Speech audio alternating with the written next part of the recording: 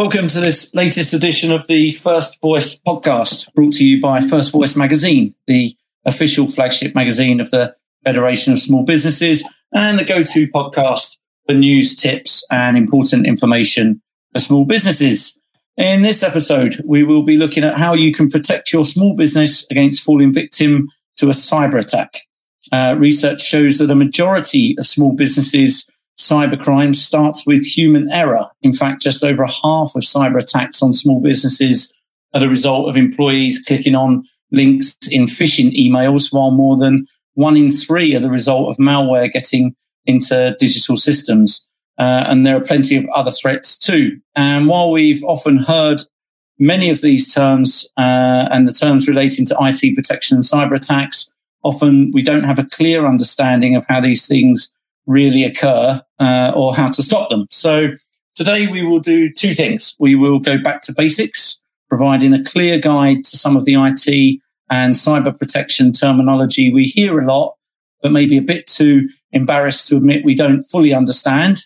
And we'll explore the different types of cyber attack and risks that face small businesses today, so you can be a bit more alert to the risks they pose and also educate any of the staff that you may have to make sure that they're also well equipped to stop any attacks. To help us do that, we're joined by 2 small business cyber experts. Nick Marsden is the managing director of SortIt, an IT consultancy that helps small businesses with their IT infrastructure, meaning Nick can help us understand some of those terms we've probably heard but don't quite understand. And Helen Barge is managing director of Risk Evolves, a risk consultancy that helps businesses evade the dangers of malicious and accidental risks from cyber. And those risks include, regulatory problems, reputational damage, and disrupted operations. So Nick is going to kick us off by exploring some of the things that you need to know around IT and cyber prevention. And then Helen will follow on by talking around some of the different types of attacks. Nick, thanks for joining us. I thought a really good place to start would just be by, you sharing a bit of your experience of small business owners' IT knowledge and expertise. This is obviously a complicated area and it's changing all the time. Quite expectedly, a lot of people don't have a lot of knowledge around this space, right? That's quite correct, John. Yeah. What we tend to find with owners is they're very good at their particular space. So if they're a forestry business or they're an accounting business, that's that area of expertise.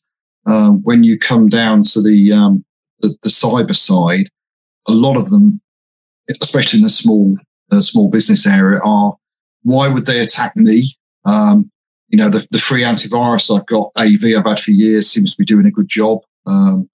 The Wi-Fi point that I bought seems to be okay.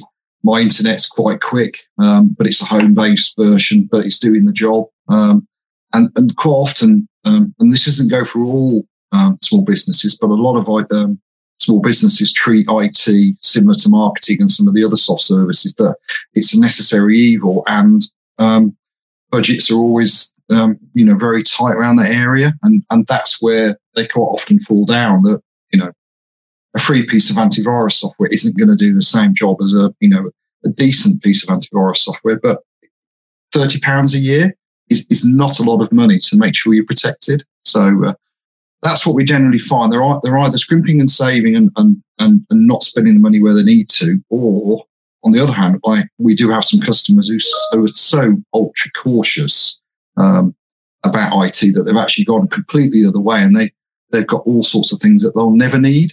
So it's an interesting arena at the moment. Yeah, and that stuff's understandable because, as you alluded to at the start, small business owners and managers, are not IT specialists. They want to focus on their core activities and growing their business and their day-to-day activities rather than thinking about IT. But there's loads of, common IT terms and IT protection tools and software that we hear about quite a bit, but we probably don't understand. I think you're going to give us a bit of a run through of some of those, just so people can have a bit of a better understanding. Yeah, absolutely. So, we talk about, or you'll read a lot about sort of malware, ransomware, and those sort of things. And they all really fall under one thing, that they're viruses that have been written to destroy, damage, and proliferate themselves through the internet. Ransomware being a particularly bad one that locks all the files in your computer and on your server and any of your data that you're connected to. And then you have to pay to whoever's done it some money so you can actually get all your data back. And with quite simple protection, like an antivirus solution, doing a proper backup, taking your data off site, you can prevent those sort of attacks from actually happening. People will talk about firewalls. So firewalls within a business prevents people attacking you from the outside, but also can be used to prevent your employees going to dodgy sites. They can filter emails as they come in. They can stop the ransomware attacks at the front door. So firewalls are really useful. Routers, that's what actually connects you to the internet. So it's your little BT hub in the corner. And again, they have firewalls and all sorts of things built into them to actually help a business if they're ever used. A lot of the industry is now talking about 2FA or multi-factor authentication. By where, you're all familiar with when you go to your bank account, you have to put a code in from somewhere. There's so many companies who are not using 2FA to protect their email accounts. So if a hacker gets your password for your email account, they could spend a week looking at what your business does, who you send invoices to, how you get into your bank, who your contacts are. And then they can formulate some sort of attack to actually get money out of you by extortion or by emailing your base with a new bank account details, or all sorts of stuff. So there's I guess the other thing that's really important is patching and updates and stuff. People don't do that enough. They don't see a need for it. But when Microsoft release some new patches, which they do regularly every other week, there's a whole range of patches come out from Microsoft. They are basically publishing a shopping list to hackers to say, we are vulnerable here. This is how you get in, but this is how we've stopped them. And if you don't reboot your computer at least every week, then the patches don't take effect, and you're basically just leaving yourself open to a cyber attack. So it's really important that all these things that we spout, do a patch, reboot your computer, even things like encrypting your laptop. We've got customers who take customer information out, when they could go out before COVID, they'd be on the train or they'd be out and about with a laptop full of data that's sensitive to their various customers, and they don't bother encrypting.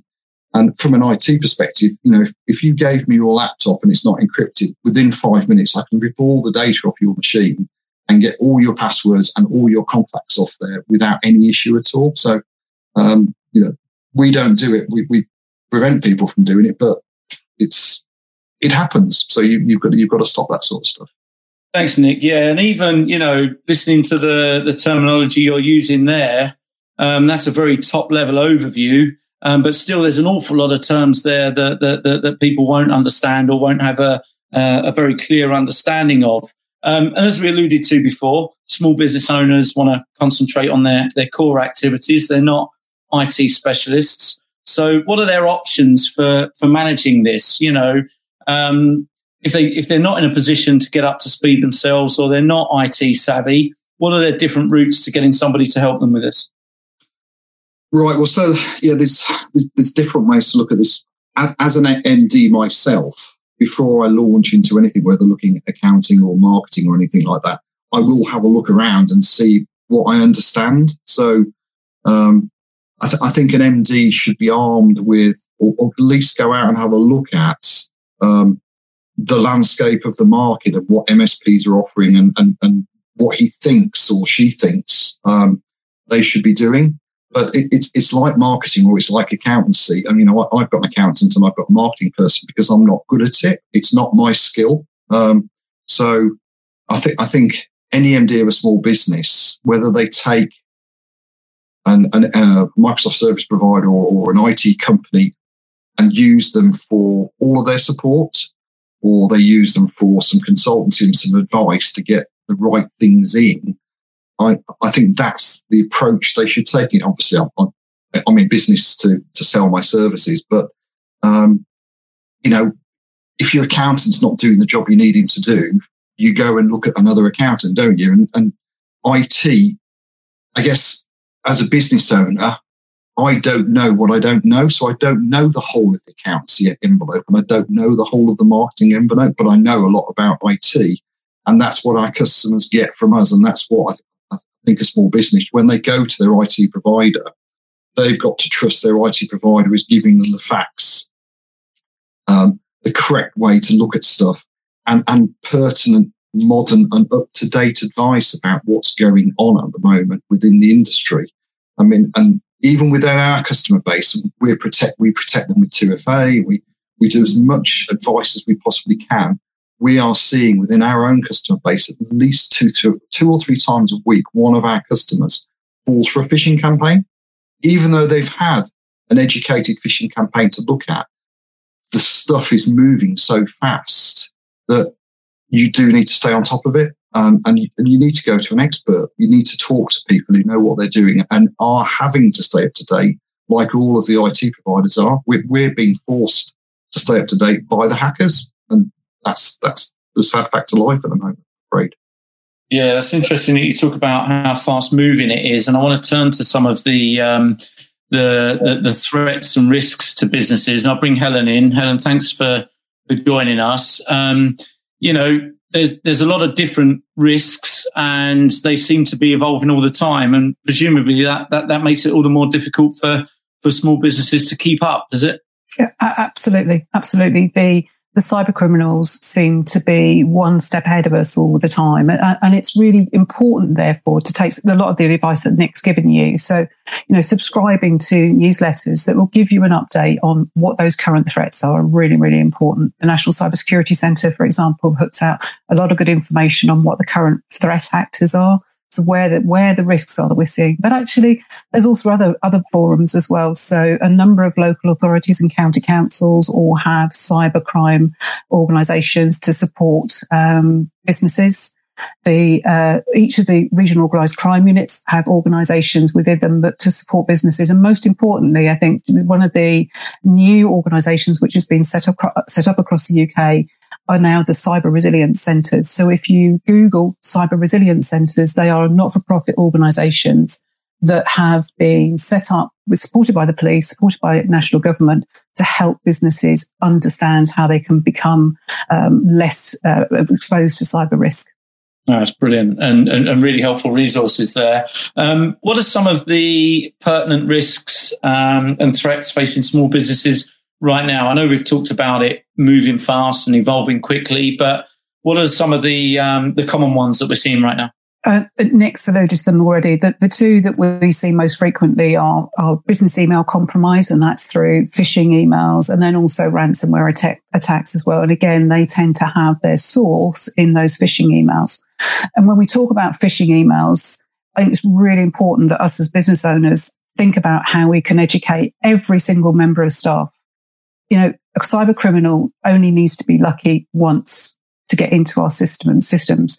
And we need to be lucky 100% of the time to try and keep these guys out of our systems. And therefore, we have to employ every resource that we have available. It's not just about technical resources. Nick's guys, for example, do a great job, but they need our support as well. So we need to understand what a phishing resource looks like, phishing email looks like. And we are as likely to receive them at home as we are to receive them at work. And unfortunately, the cyber criminal has adapted as well. So he's not just phishing now on our computers. We're hearing things about vishing, which is voice fraud. We're hearing about smishing, which is SMS text messages that you're receiving on your phone. They're using every platform that's available to really extort information about you. And one of the ways that we can all protect ourselves is to think about the information that we're just putting out there in the public domain each and every day. Think about what you're putting out on social media and who can see that information from a social media perspective. So if a criminal will craft something that's called a spear phishing, emails. So that's where they're targeting very, very specific persons within an organization, and they design it based on some of the information that perhaps you're putting out there on social media. So who are you connecting with, where you're going on holiday, where you're going for meetings. Obviously these are the times when we were out there doing meetings, but also who perhaps you're connecting with on those tools such as LinkedIn. If they can gather information and craft it to something that looks feasible and send it to somebody in your organization such that they react to it, and this is where some of the invoice fraud has its basis, then there's all sorts of things we can do to reduce that threat within our organizations. Yeah, and what jumps out for me there is the different entry points. It's not just on premises or through your email that you're at risk. With people increasingly working at home, they might be on a less secure network, for example. As you say, the activity that they're doing on social media or other information about themselves that people can then leverage to gain their trust. They're all entry points and access points, aren't they? So it feels like it's much more complex than just the obvious entry points. Absolutely. So, free Wi-Fi, for example, my children think that access to the internet is some sort of, right that they should have. Yeah. And it probably is. Not being funny, they get an awful lot. And especially, obviously, as we've been in lockdown, access to the internet for them has been exceptionally important. But actually using free Wi-Fi is probably not the most secure way, especially if you're thinking about doing financial transactions. Don't do them over free Wi-Fi. Think about just tethering using your phone. Connect via a 4G signal on your phone, and you are automatically going to reduce that threat a weeny bit and therefore help to protect your information. That's brilliant. And then I guess, you've both mentioned that, we're doing all we can, try and stay one step ahead of the hackers, but they're moving fast. If a business is compromised, Helen, what are the sort of immediate steps they can take, or the first things they should do? Talk to their IT provider if they have one. If they haven't got one, then there are organisations such as Action Fraud and such as the police who will help them. Within the UK, we have a problem that we aren't reporting crime enough to the police. I work with the West Midlands Cyber Resilience Centre, and they're estimating that somewhere in the region about 1% to 2% of all cybercrime is reported to them. That gives them a problem. Because clearly they haven't got a huge amount to investigate and how they can prevent. But Action Fraud and the police have actually got teams behind them that can help you. And that would be my first starting point. Certainly, Nick, I'm sure, is going to advise to make sure that you've got backups. Make sure your backups are up to date and are regularly tested to make sure that they actually work. Yeah, absolutely. And I just wanted to come back on one point you touched on very briefly earlier on, which was around educating your staff. Small businesses might employ Saturday staff or more casual staff who won't be as up to speed on their internal processes or their IT processes. And that presumably creates a risk and another entry point. How essential is it to make sure all staff are fully trained for this? Absolutely. And that's from, somebody, as you say, the Saturday staff, the receptionist, the MD, the CFO, the marketing person, your suppliers. They all need to have exactly the same approach and value to maintaining your systems as you yourself do. And in terms of cost, a lot of the things that Nick and I have spoken about are really, really not hugely costly. From an education perspective, there is a lot of very, very good free education out there that's available. The Metropolitan Police have produced a great number of really short 2 or 3 minute cybersecurity videos. The National Cybersecurity Centre produced really great information on how you can rehearse an event, how you can prepare for if something happens within your business, what would you do? And we all know that prevention is better than cure. And if there is a problem, it's much better to be prepared than to be thinking, oh my, where do I go next? And of course, this is an FSB podcast, so we have to mention, of course, the value of the FSB membership and having cyber insurance behind us as well. I would always recommend that companies look to prevent rather than relying on your cyber insurance. But if you do have a cyber insurance policy and something goes wrong, make sure that you know the details of that cyber insurance policy and who to call. Remembering, of course, your laptop may be subject to ransomware and you may not have access to perhaps the FSB website. So this is going to be one of those few instances where I actually say, print a copy of what those insurance details are and just record them somewhere. Yeah, that's brilliant. Thank you. And thank you for sharing those resources. That's really useful, Helen. And then, I'd like to ask both of you, before we wrap up, a little bit about the impact that some of these cyber attacks can have. I mean, the obvious thing is financial impact with things like ransomware. There's obviously disruption to your operations as well. We've read lots of stories about firms, being unable to continue operating, but it goes even further than that, doesn't it? I mean, Nick, I'll come to you first, if that's all right. Yeah, it does. I just wanted to add one thing to Helen on the national cyber. There's something called Exercise in a Box, and Helen's probably seen that as well. That's a really useful free tool for organisations to actually do some cyber training internally. So it basically runs them through an attack and what they would do and how we cope with it. So, but coming back to your question, from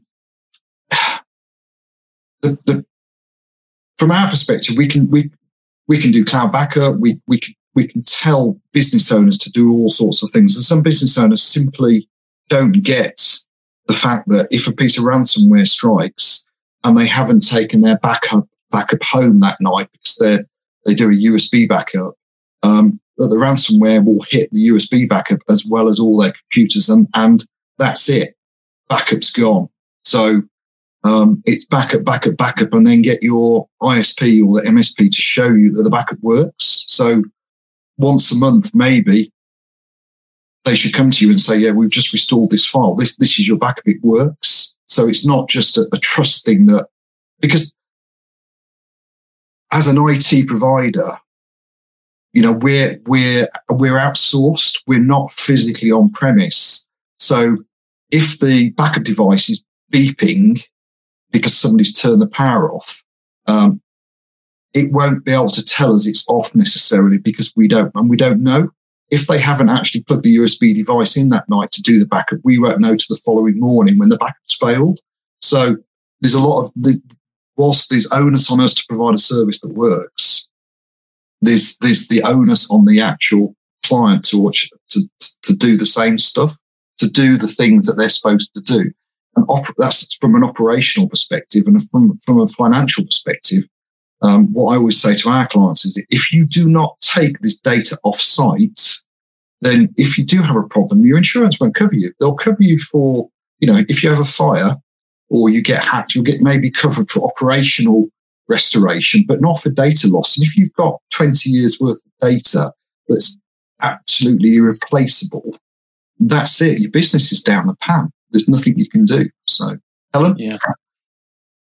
I would add, as if any of us have got business premises, we're all really good at making sure that we lock the door when we leave. We've got burglar alarms on it. We've probably got some fire extinguishers. We may have fire alarms and smoke alarms, etc. We need to think about our business data in exactly the same way as we do our physical assets, our physical premises and so on. And as Nick's just said, I firmly believe if you could put a value on data and put it on the balance sheet, we would all have a slightly different view about how we should manage it.